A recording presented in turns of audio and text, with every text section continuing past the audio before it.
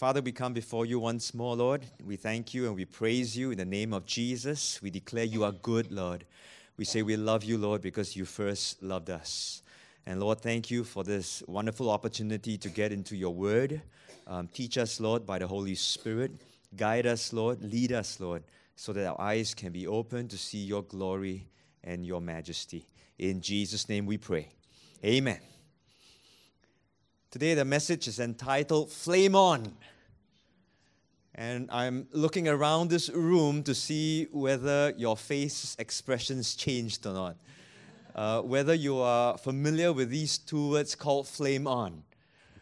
Hands up those who are familiar with these two words. Wow. Okay, so it's like 5 of you. The rest of you have never heard these two words called flame on. Let me just explain a little bit that this title is inspired by this guy. His name is called Johnny Storm. Johnny Storm, okay? And he is, other than his name, Johnny Storm, he's known as the Human Torch of the Fantastic Four series. Is it more familiar to you now? Fantastic Four? So, like the rest of the other superheroes in there, Jonathan, or Johnny Storm, gained his powers from a spacecraft bombarded by cosmic rays. And he can engulf his entire body in flames. He's able to fly. He can absorb fire harmlessly into his own body. And he can control any nearby fire by sheer force of will. So this is Johnny Storm. And the way he gets his fire on is that he shouts these two words, flame on. And he gets all on fire like that. Okay? So this is where the title comes from. But tonight we don't want to talk about Johnny Storm. We're actually looking at Johnny the Baptist. It's a Johnny still, but a different Johnny. Huh? But we know that he is also quite a fiery guy, right? We've been exploring John the Baptist over the past 2 weeks. Last week's message was about repentance. It wasn't easy to share, and maybe that's why the people are not here tonight. But you guys are here. I love you. Thank you. But John the Baptist, his message of repentance and his overall feel would involve references to fire. So tonight we want to examine some of his statements. And the verses that would be relevant for us will be from Matthew chapter 3, verse 7, verse 10, verse 11, and verse 12. References to fire, or at least things that would be associated with fire. For example, in verse 7, he says to the Pharisees and Sadducees, "You brood of vipers, who warned you to flee from the wrath to come?" Verse 10, "Every tree that does not bear good fruit is cut down and thrown into the fire." Verse 11, talking about Jesus, that he will come and he will baptize you with the Holy Spirit and fire. And later on in the next verse, he will also burn up the chaff with unquenchable fire. So we want to look at this word called fire, the picture of fire, and what it represents, what it means, and especially in this context of Johnny the Baptist declaring the word of the kingdom, and what implications does it have for all of us as believers of Jesus Christ. Let's start with God. In the Bible, God is also associated with fire. These are some references, not all, just some. Like in Genesis chapter 15, verse 17. We know this verse is very well. It comes at a time when Abram was put to sleep, right? And then that there appeared a smoking oven and a burning torch that passed between the pieces, the sacrifices. So God appears And we know it is God himself who walked through those pieces. There's smoke, there's fire. Of course, the most popular to all of us will be Exodus, chapter 3, verse 2. Everyone knows the burning bush. Every Sunday school student would know the burning bush color so many times. And the angel of the Lord appeared to Moses in a flame of fire from the midst of a bush. And the bush, of course, we know was not consumed. Later on, Israel, after coming out from Egypt, would come back to that same mountain in Mount Sinai. And it says in chapter 19, verse 18 of Exodus, now Mount Sinai was completely in smoke because the Lord descended upon it in fire. Its smoke ascended like the smoke of a furnace, and the whole mountain quaked greatly. Another reference of God as he appears, it is like fire. Later on in Exodus chapter 24, verse 17, it describes the sight of the glory of the Lord was like a consuming fire on the top of the mountain in the eyes of the children of Israel. Now these two words, consuming fire, will be repeated and quoted again in the New Testament. Hebrews chapter 12 and verse 29. And it says, for our God is like a consuming fire. So many times when people tell you, the God of the Old Testament and the God of the New Testament, somehow a bit different right now. You can tell them it's not true. The Old Testament and the New Testament, our God does not change. He was a consuming fire then. He is a consuming fire now. And He will be a consuming fire. So God is usually referenced with fire. You will see also in other passages, which we will not explore tonight, that the things associated with God are also described with fire. Remember the chariot of fire, right? And things even, around his throne room, there's fire. So fire at times would be associated with God. But let's look at some parallels of fire, some metaphors or some pictures of fire that you and I, we are familiar with. For example, physical life depends on the sun. So if you look at that orange ball up there, the sun is really a ball of fire. And if the sun extinguishes itself or becomes, extinguished for some reason, you and I will not be here anymore. In the same way, all of life, spiritual life and physical life, we depend on God. Can you see that parallel? At the same time, fire provides light, and it lights up the darkness.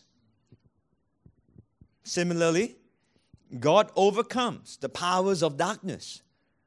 He provides illumination. He brings understanding.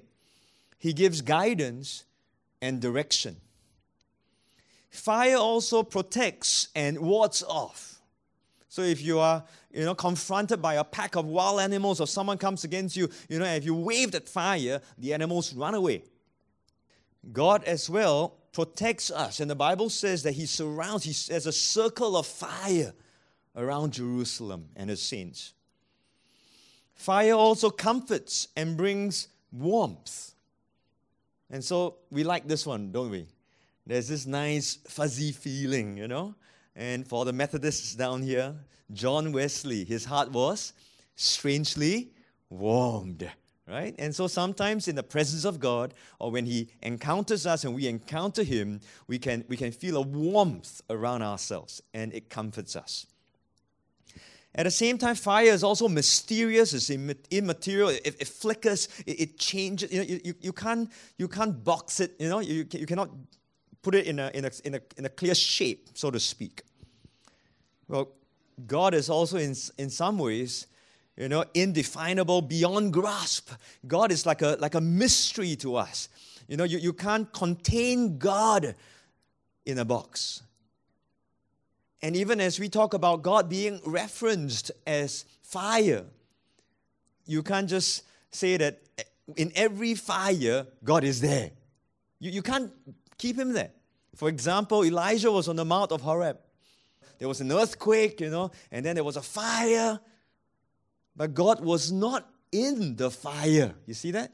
And God speaks to Elijah in a still, small voice. Today's popular usage links fire with this one word called passion. And so if you look at a heart down there that's burning, you'll say that heart is burning with passion. I haven't come across a verse that really tells that to us, so I think it's more a modern, contemporary association. But let me know if you find a verse. I would love to quote it, But the closest one I think is found in Jeremiah chapter 20, verse 9, where Jeremiah is saying, Lord, don't make me preach these difficult things. He says, I will not make mention of him, nor speak anymore in his name. Why? Because every time he speaks in God's name, he gets whacked. So he goes back to God and he says, enough, no, I'm not going to say anymore. But his word was in my heart like a burning fire shut up in my bones. I was weary of holding it back, and I could not. You see, when God comes upon us and his word is there, it burns like fire. You want to keep quiet also, you cannot. How many of you would like that? Wouldn't that be wonderful? The real biblical burning with passion to declare the word of God, even if it gets you into trouble. But specific to tonight, our teaching, God's fire is often associated with his anger, his rage, or his wrath. Fire is like it gets angry, when it moves through something. We see it, we call it a raging fire. So same thing, God's wrath is depicted with fire. But our theme tonight will look at fire being something that is used to purify. That's a good thing about fire. The not so nice thing about fire is that fire is also used to destroy. So fire can purify, it can also destroy. And so in the same way, God also purifies. And guess what? God also destroys. Now you've got to hold both in tension. And of course, we like to add a qualifier in that God purifies the righteous and God destroys the wicked. So with this as an introduction to the picture of fire and how it's used, to describe God and the various parallels, let's get into what John the Baptist is trying to share in his fiery message. And as I gave you 4 verses, we will explore it as 4 points. And after sharing these 4 points with you, we will draw from these 4 points the implications for us as believers. So the very first thing we learn from Johnny the Baptist is that there is a wrath to come, and there is a wrath to be fled from. He declares to the Pharisees and the Sadducees, and he said to them, brood of vipers, who warned you to flee from the wrath to come? And so if we look at this one line, we can safely conclude that there will be a time when God's wrath will be poured out. Now, we may not like to admit this, but if you read the entire Bible, you'll see that God's wrath is a major theme throughout the Bible. God's wrath is also a part of his nature as well as his character. You cannot erase God's wrath from your Bible. You can't look at him today and you say, oh, it's only God's love. It's only God's grace. What you're doing is you're lobbing off one part of who God is. God's wrath is very much a part of him. I'm just thankful that in the Bible it tells me that God is slow to anger. Isn't that wonderful? God is slow to anger, but He does get angry. And when that happens, it will not be something we'll be jumping about. Now, we don't like to talk about wrath very much because it doesn't sound nice, lah. Right? Nobody likes an angry person, and who wants an angry God? But it is a part of who God is. At the same time, we see that God's wrath is also associated with fire. Let me just read one or two verses just to let you hear this. Psalm 21, verse 9. You shall make them as a fiery oven in the time of your anger. The Lord shall swallow them up in His wrath, and a fire shall devour them. You see, the word wrath is mentioned or described as an expression culminating in fire and burning up. Ezekiel 21:31, he says, I will pour out my indignation on you. I will blow against you with the fire of my wrath. And that phrase seems to be Ezekiel's way of expressing. There are other verses in there you can Google or you can do your concordance check. The fire of my wrath. All the way through to Revelations chapter 6, verse 15, so that you will see it's not only in the Old Testament, you will find it also in the New. And there it says, fall on us and hide us from the face of Him who sits on the throne and from the wrath of the Lamb. We don't sing about that too much, right? The wrath of the Lamb. So, wow, the Lamb, this meek, wrath of the Lamb. Verse 17, for the great day of His wrath has come, and who is able to stand? See, the coming of the Lord in Old Testament eschatological understanding is also known as the day of the Lord. That's what they're looking for. The Messiah will come, the day of the Lord. It's also referenced as the great day of His wrath. So you see in Malachi chapter 3 verse 2, it says, who can endure the day of His coming? Who can stand when He appears? That's why to the Jews, when they're saying, come, send the Messiah. The idea is that when the Messiah comes, obviously He comes to save, He comes to deliver, He comes to restore, He comes to make all things good. So for them as covenant people of God, that's good news. Praise the Lord. And so to them, it also means bad news for those who have been oppressing them. So when we understand the wrath of God, do you know sometimes people look at the earthquakes that are happening around us? They look at the floods, they look at the natural disaster, and very quickly those prophetic people would jump, this is God's judgment, this is wrath that's being poured out. After studying this passage, I seem to be thinking, we ain't seen nothing yet.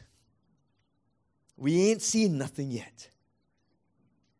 If you think those are catastrophic and, big, there are bigger things coming. These are only the signs of the times. Birth pangs. There's a wrath to come, and there's a wrath that we must flee from, that people need to flee from. These are only warnings and wake-up calls. The second thing we learn from Johnny the Baptist is that every tree which does not bear good fruit will be cut down and thrown into the fire. We read that in verse 10. Continuing with his discourse or his words to the Sadducees and the Pharisees, he says, even now the axe is laid to the roots of the trees. Therefore, every tree which does not bear good fruit is cut down and thrown into the fire. We see that John addressed the religious hypocrites. These were the religious leaders of his day. But what can we learn from these religious leaders? Firstly, they were presumptuous of their status as God's covenant people. Now that statement, you've got to ponder a little bit more for ourselves even. They are God's covenant people. Is God not a covenant-keeping God? Of course He is. But just because they are God's people and God keeps covenant, can they then live any old way they want? You can't. You cannot be presumptuous of your covenant status. It is by grace we appreciate it, but they lived as if they are all okay. They presumed upon their own positions. We see also that their lives did not exemplify God's kingdom. The funny thing is, these guys were your Bible study leaders. These would be your equivalent spiritual leaders, your counselors, your lawyers. And so they would teach one thing, but they will not live it out themselves. So John addressed these religious hypocrites and says, look, you must bear fruit worthy of repentance. That's what we covered. I said, okay, fine. So John addressed this group of people. Do you realize that Jesus addressed his disciples with the same picture? He says, I am the true vine, John chapter 15, verse 1. My Father is the vine dresser. Every branch in me that does not bear fruit, He takes away. Now, these are not easy words to listen to.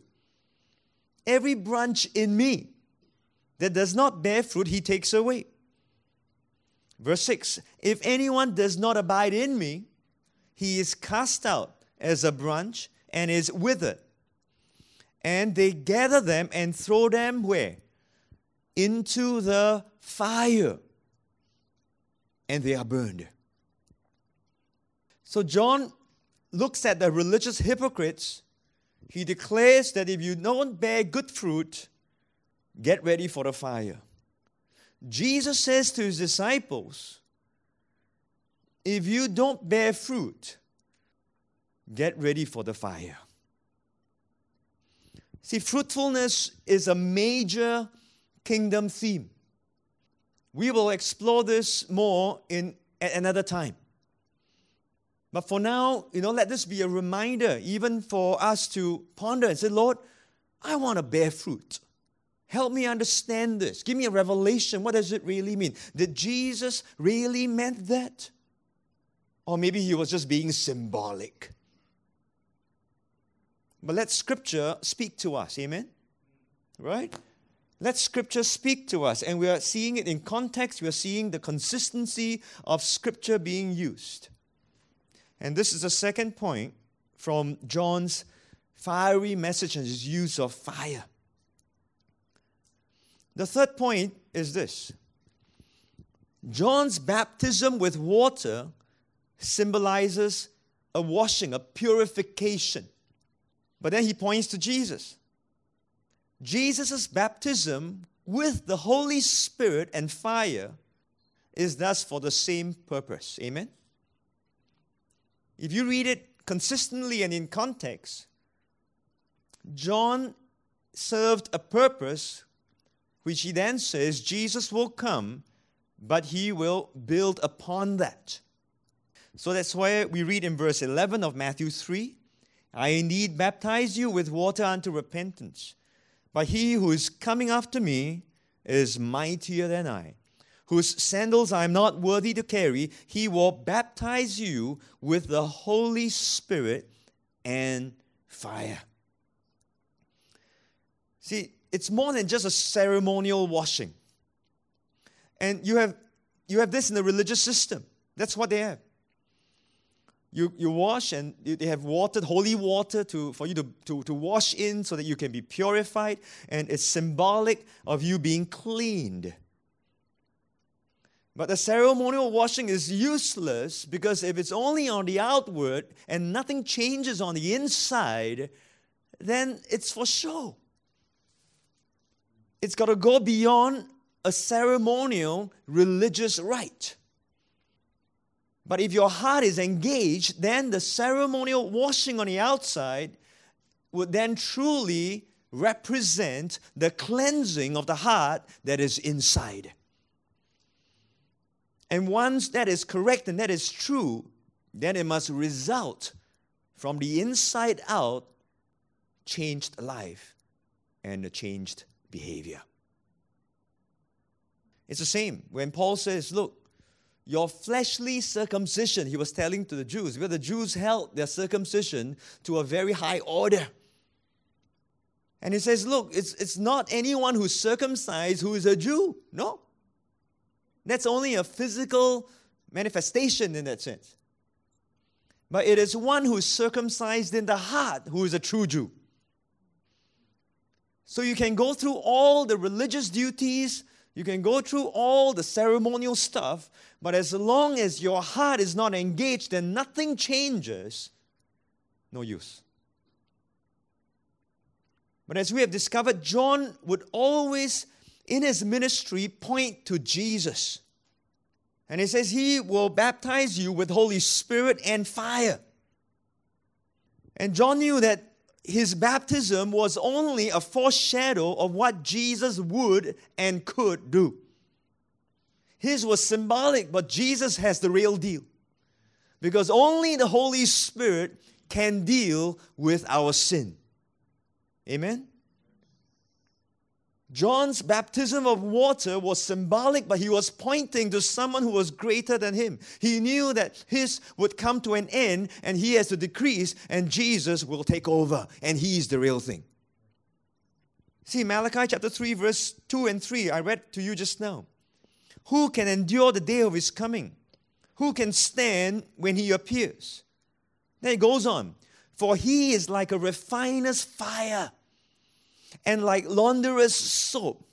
Well, fire not enough, still must have soap. He will sit as a refiner and a purifier of silver. He will purify the sons of Levi. He will purge them as gold and silver, that they may offer to the Lord an offering in righteousness. See, friends, only the Holy Spirit, who is God Himself, can deal effectively with all our sin. And we know that when we believe in Jesus, the Holy Spirit is given to us. And even before He comes upon us, in Titus chapter 3 verse 4, it says that it is the Holy Spirit that will bring the washing of regeneration and renewing. He washes us clean, the Holy Spirit. That is the first act that the Holy Spirit does for every sinner that comes before God. But does He stop there? He does not. Because the Holy Spirit, after washing us, continues to refine us with fire. See, many times we think it's a once and for all, it's a done deal and it's finished. No, He washes us, but now He refines us. And in our Keepers Awakening language, I always talk about alignment. You see, when we come to the Lord, we come in repentance. When we repent, there's always restoration. But restoration only brings us to a certain point and positions us for the next thing, which is refinement. This is what the Lord is after. So I don't want you just to be satisfied with a repentance where the Lord forgives. You say, well, that's good. That keeps you in right standing. He restores you to right order. But He says, I've got more for you. I want to refine you as pure gold. I want to purify you, see? Fourth thing we learn from John's message is in verse 12. His winnowing fan is in His hand, and He will thoroughly clean out His threshing floor and gather His wheat into the barn. But He will burn up the chaff with unquenchable fire. I think it's very clear at this point. Jesus will bring in His wheat and He will burn up the chaff. How's that for revelation? This is like primary school in our time. We call it comprehension. Today they call it something else, I don't know. Right? When you read the passage, they ask you a question, and you look for the same words, and you go back and answer it. The question is whether I understood what I answered. He will burn up the chaff with unquenchable fire. Unquenchable fire is a reference to hell. And there was a preacher who said it this way: hell is real and forever is a long time. Now in the Old Testament, there's this place called the Valley of Ben Hinnom, where in the Greek, they refer to it as Gehenna. And this is a little valley that is southeast of Jerusalem. In this valley, they used to make child sacrifices to Molech and to Baal. And how would they do child sacrifices? They pass them through fire. So in this valley, there will be fire that is in there. Not only that, it would also be a place of burial. Or not really burial. It was more like a dumping ground for bodies who have been slain. And they're left to decompose, and left to the elements. The wild animals will come and pick at the flesh and the meat and things like that, okay? And so it's not a nice place. So it's smelly, it's dirty, they have fire down there. It's not great. So finally, in 2 Kings chapter 23, verse 10, Josiah declares this place unholy. It is an unholy site. And from that time on, it became like a garbage dump. And it's like today what we call our incinerator. Right? So, we have an island where we dump our waste, and then there's a landfill. They don't do it there. Okay? They'll put all their waste down there, and they burn. And there's so much dumping that is there, that is a place of destruction. And there's a place of burning. You will always see fire. You will always see smoke. And so the Jews will look at that place and look at it as if it's God's curse upon the dead. Now, Jesus made many references to Gehenna. Now, you may not find the word Gehenna because it's translated in our English as hellfire. Hellfire. But to the Jews, they would understand when you say Gehenna, it's like, oh man, terrible place. I don't want to go there. So like for example, in Matthew chapter 5, verse 22, Jesus says, I say to you, whoever is angry with his brother without a cause shall be in danger of the judgment. Whoever says to his brother, Raka, shall be in danger of the council. But whoever says, you fool, shall be in danger of hellfire. That's Gehenna. Matthew chapter 10, verse 28. Do not fear those who can kill the body physically, but they cannot kill the soul. But rather fear him, who's God, who is able to destroy both body and soul in hell. That's Gehenna. And so it was such a terrible place. Nobody wants to go there. And so Jesus uses a hyped statement in Matthew chapter 18, verse 9. He says, if your eye causes you to sin, pluck it out. Cast it from you. It is better for you to enter into life with one eye than having two eyes, you get cast into Gehenna or hellfire. It's worth it to lose one eye. It's worth it to lose one hand. It's worth it to lose something. Just don't get there. That's hell. We know that in Revelation chapter 20, verse 10, the devil, the beast, and the false prophet will be cast into the lake of fire, where they will be tormented forever. And not only them, they're going to have company. Those who are not found in the book of life will join them in the lake of fire forever. Hell is real. And forever is a long time. And from this point, we see also that at the right time, there will be a time of separation. The time is not now. But there will come a time where Jesus will, with his winnowing fan in his hand, he will thoroughly clean out the threshing floor. And we don't see this happening in our built-up city life. But the farmers, what they will do is that as they gather in the wheat, they will use something, a shovel or a fan, and they will use a spade and they will throw the kernels of wheat up. And whatever is heavy, which is the heads or the grains, they will fall back down. But all the other part, the husks, as you throw it out and it separates, the wind will blow and the chaff, and it will be blown away. And what comes down will be the wheat. The others will be blown away. So the wheat will be gathered and brought into the barn, and what's left will be the chaff, the little bits. These will be gathered and they'll be burnt. So at the right time, there will be a separation. We see this also told to us in a different parable by the Lord, the parable of the wheat and the tares. And the wheat and the tares, they both look very similar. You can't tell as they're growing up which is wheat and which is tare.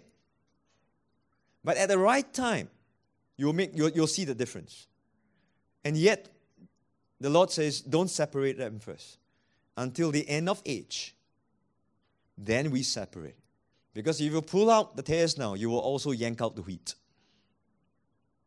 There's also the parable of the dragnet, where the kingdom of God is like that. You just pull everything in. The good and the not so, and the wicked. You pull everything in.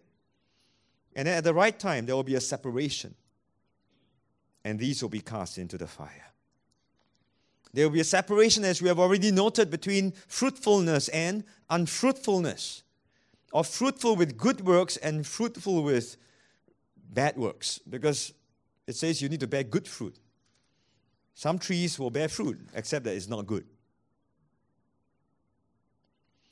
4 points from John's fiery message. So let's look at our kingdom implications. Because this was all a part of John's announcement of the kingdom of God, remember? His first line was, repent. And he gives you the reason. Because the kingdom of God is near. It's come near you, but its fullness is not realized yet. In other words, there's still time for you to respond. There's still time for you to have a self-evaluation, to turn and to return. And don't think that this is only for unbelievers, although that's very, very specific and appropriate. But, as believers, I believe this message is also relevant to us. What are the kingdom implications for believers of Jesus Christ? The first point, we have been saved from God's wrath. Is that a hallelujah? Praise the Lord. You see, we believe in Jesus Christ by faith according to grace. We believe that we have been saved from the wrath of God. In Romans chapter 5, verse 9, Paul in his theology writes this, much more than having now been justified by the blood of Jesus, we shall be saved from wrath through him. So if you believe in Jesus Christ, you are found in Christ. You and I have this promise that we will be saved through him. Amen? Right? Because Jesus, upon the cross, he took upon the sins of the world. And he was judged on our behalf. The wrath of God was poured out upon him. And because of that, we have salvation in and through him. We see the same thing in 1 Thessalonians chapter 1, verses 9 and 10. For they themselves declare concerning us what manner of entry we had to you, and how we turned to God from idols, or how you turned to God from idols to serve the living and true God. Verse 10, and to wait for his Son from heaven, whom he raised from the dead, even Jesus, who delivers us, saves us from the wrath to come. That's the promise you and I have. And I want you to know this. It is entirely by his grace that he demonstrated his love, that whilst we were yet sinners, he sent forth his Son to die for us. Praise the Lord. But do we just sit there and, do nothing about it? No, because in 1 Thessalonians chapter 5, The whole passage from verse 1 to verse 11 talks about the coming of the Lord, the day of the Lord that is coming. And Paul is explaining to the people, because you have this promise. You go back and read this entire passage, but let me read verse 6 onwards for you. Because you understand this, therefore, let us not sleep. Let us not sleep as others do. Don't go into slumber, but let us watch and let us be sober. For those who sleep, sleep at night. Those who get drunk are drunk at night. But let us who are of the day be sober, putting on the breastplate of faith and love, and as a helmet, the hope of salvation. Look at Paul's language. Many times we talk about salvation, we would say we were saved, right? But look at his language. This phrase says, come on, stay awake, be sober. Look at how you are living. Look at what's all around you so that you can look forward as a helmet, put it on so that you can have this hope of salvation that is to come. He talks about salvation that is past. He talks about salvation that is ongoing. And he talks about the hope of salvation to come. Then it goes on verse 9. Why do you need to do all this? Because God did not appoint us to wrath, but to obtain salvation through our Lord Jesus Christ. He sandwiches everything, you understand? He's telling you what a great promise you have, and because of this great promise, this is how you should live. Today in popular Christianity, we don't talk about this. We say, because you have a great promise, sit down, shake legs, and let's have a good time. That's not Paul's words.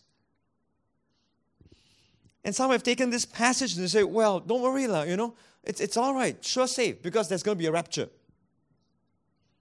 So we have this word called the rapture, and there's a teaching on rapture.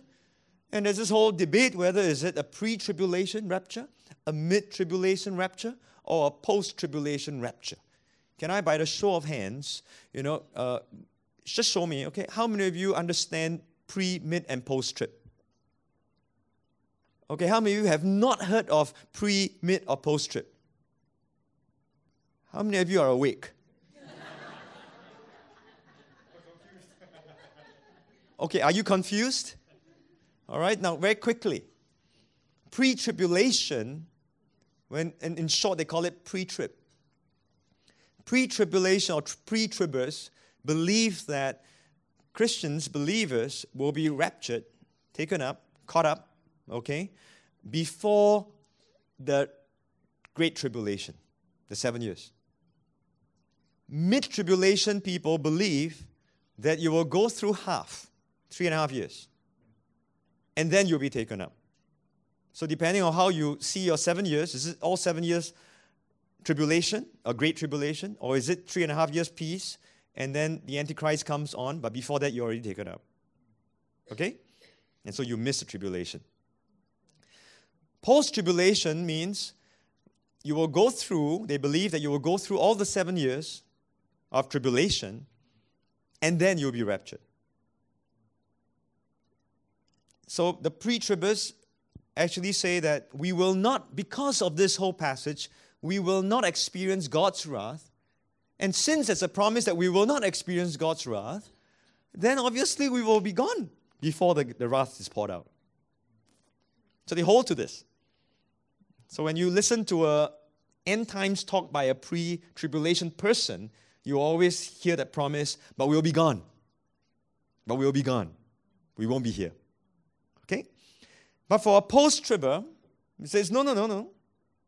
Okay, let me back up. For the pre-tribbers, the biblical discussion or rather the biblical basis is, look at Noah. God put Noah in the ark, took him away, the flood came, and then the judgment came, you see? So God took Noah out first, judgment comes after that. Look at Lot, Sodom and Gomorrah. Lot is saved and taken out first, and then fire and brimstone comes down on Sodom and Gomorrah. Okay? For the post-tribber, says that no, we will go through the Great Tribulation, believers. But biblically, as we see, Israel was in Egypt and they were saved in a Goshen.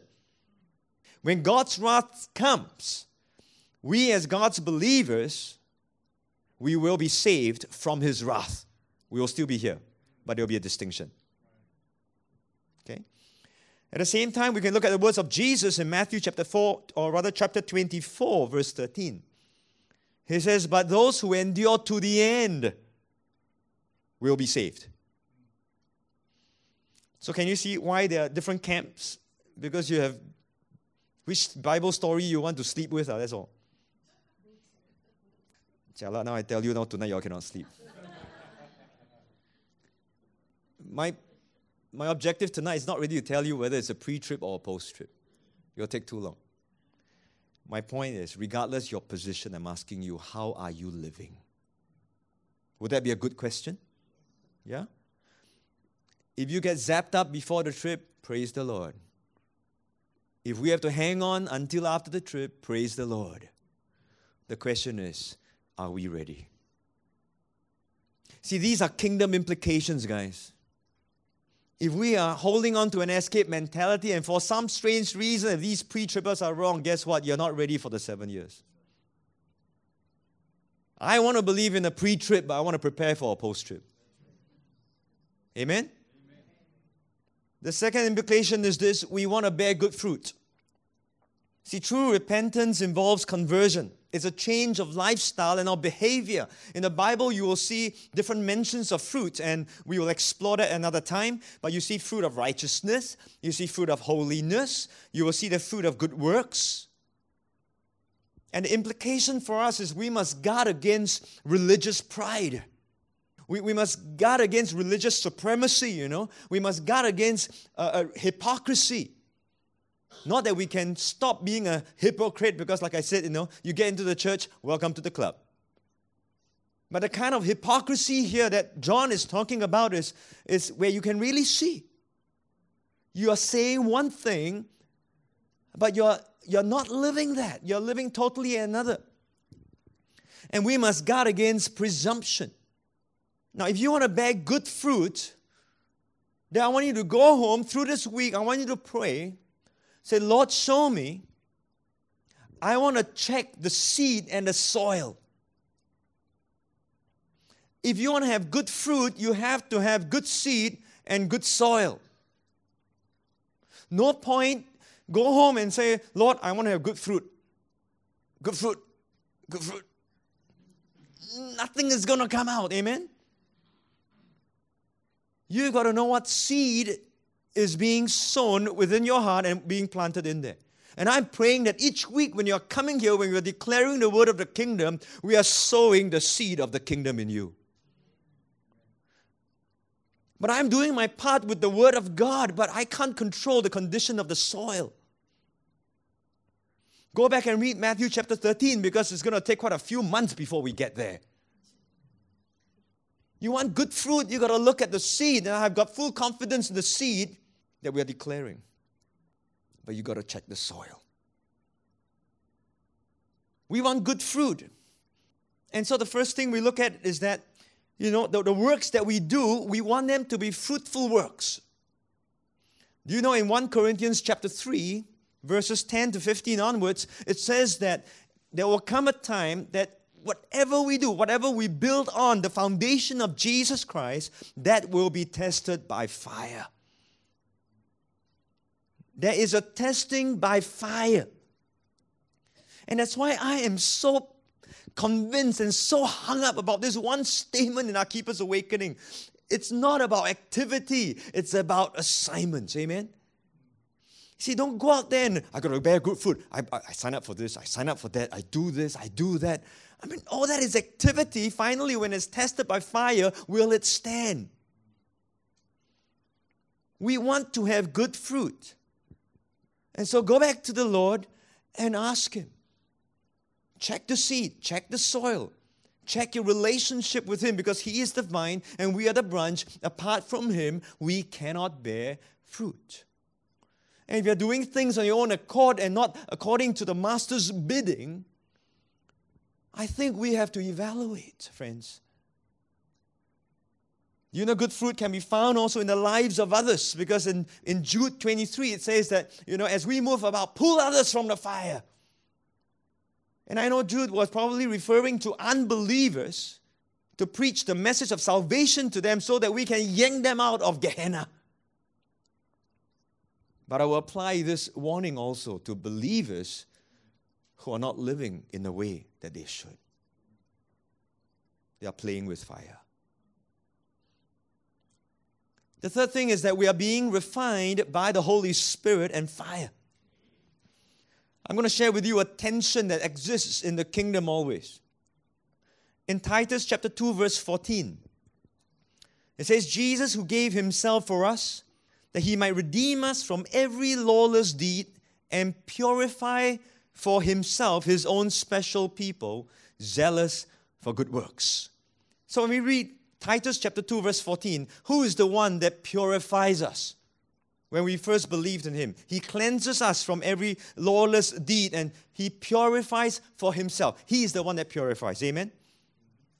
So God is the one who purifies so that we may be zealous for good works. And this is a beautiful head start for us because we are made right with God and we have been cleaned up by him.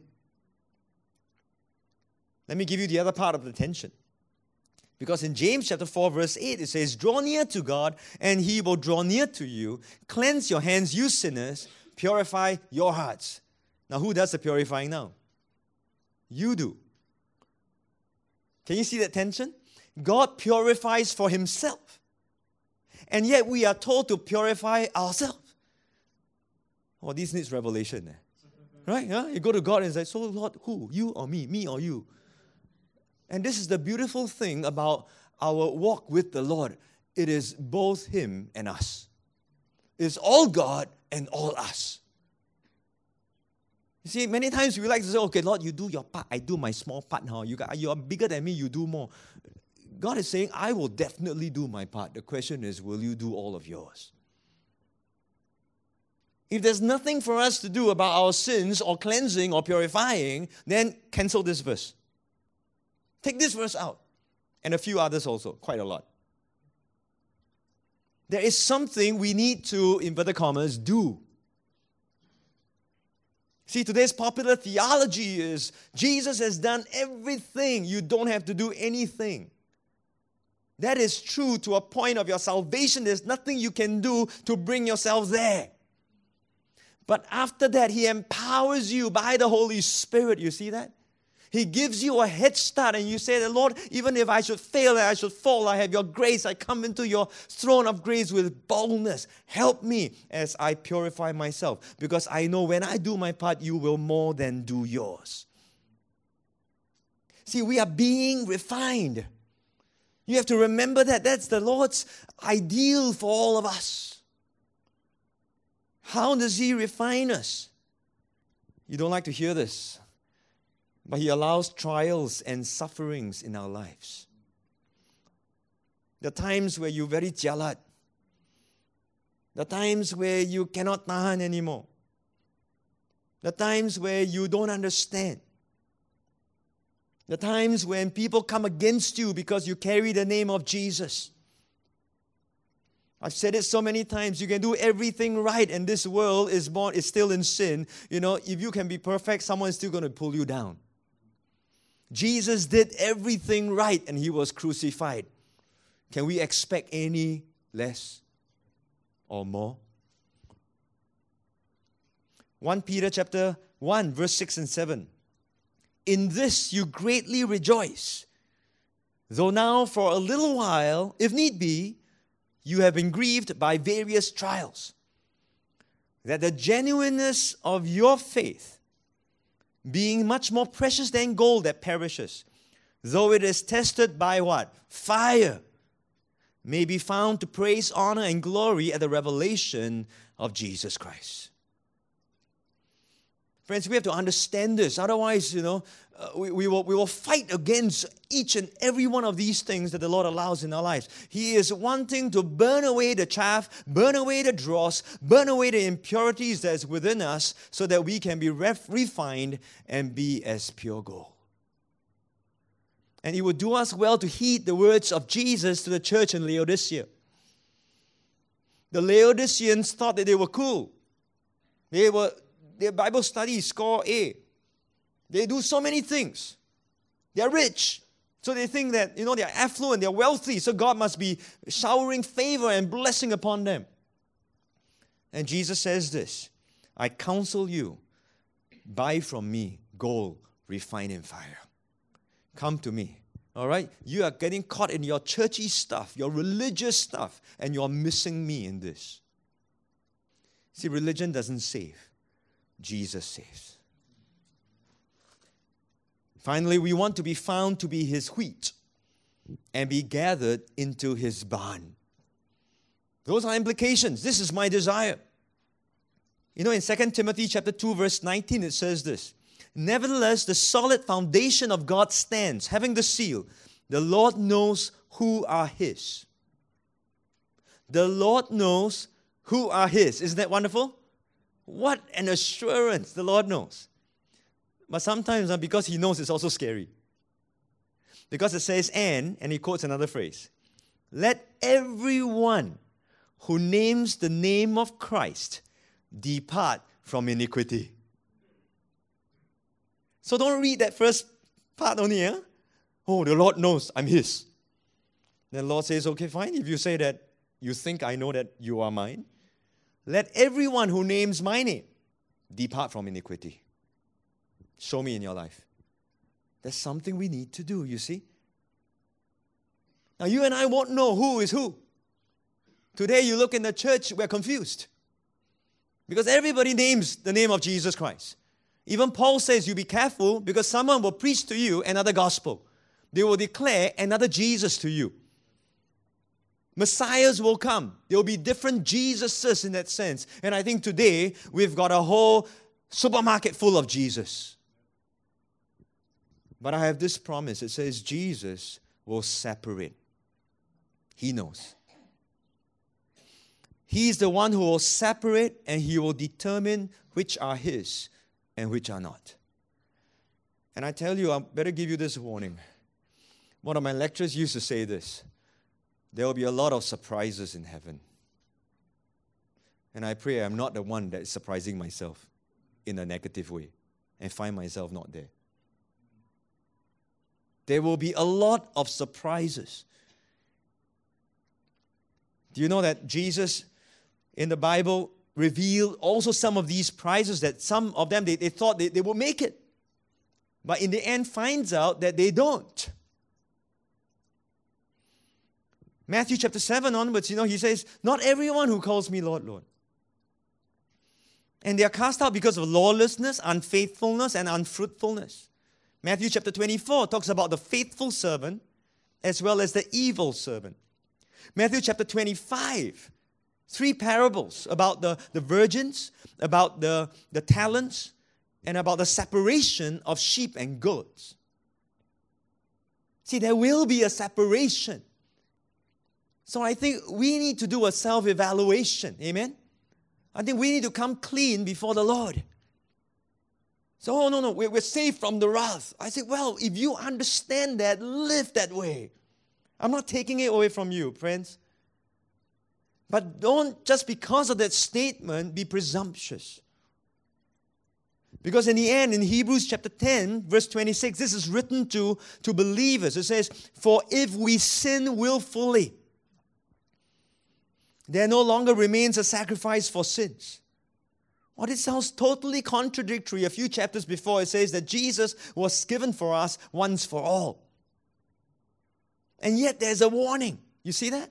You have to hold both the blessing and the warning together. He says there's no longer a sacrifice for sin, but a certain fearful expectation of judgment and fiery indignation, which will devour the adversaries. And it goes on it actually explains in verse 29. It says that, you know why? Because you have trampled upon the work of Jesus Christ as if it's just a cheap thing. You've insulted the Spirit of grace. And in verse 30, for we know him who said, vengeance is mine, I will repay, says the Lord. I mean, guys, friends, you can't bluff God. Let's summarize this. Right? Don't try to bluff God. And again, Another line, the Lord will judge His people. His people? Yes. Judgment begins with the house of the Lord. Verse 31. It is a fearful thing to fall into the hands of the living God. Goodness gracious, great balls of fire. Friends, I'm not removing our salvation. You understand? We have been saved from the wrath of God. Would you shout amen? Amen. Praise the Lord. Amen. But because we have, by His love, by His grace, that's why Paul says now, walk worthy.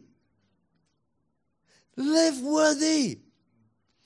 Show yourself worthy. What a great prize. What an awesome privilege we have. Live for the Lord. And as I was preparing this last point, it was like I was looking at that word and I give this one statement. We choose to live separated lives today.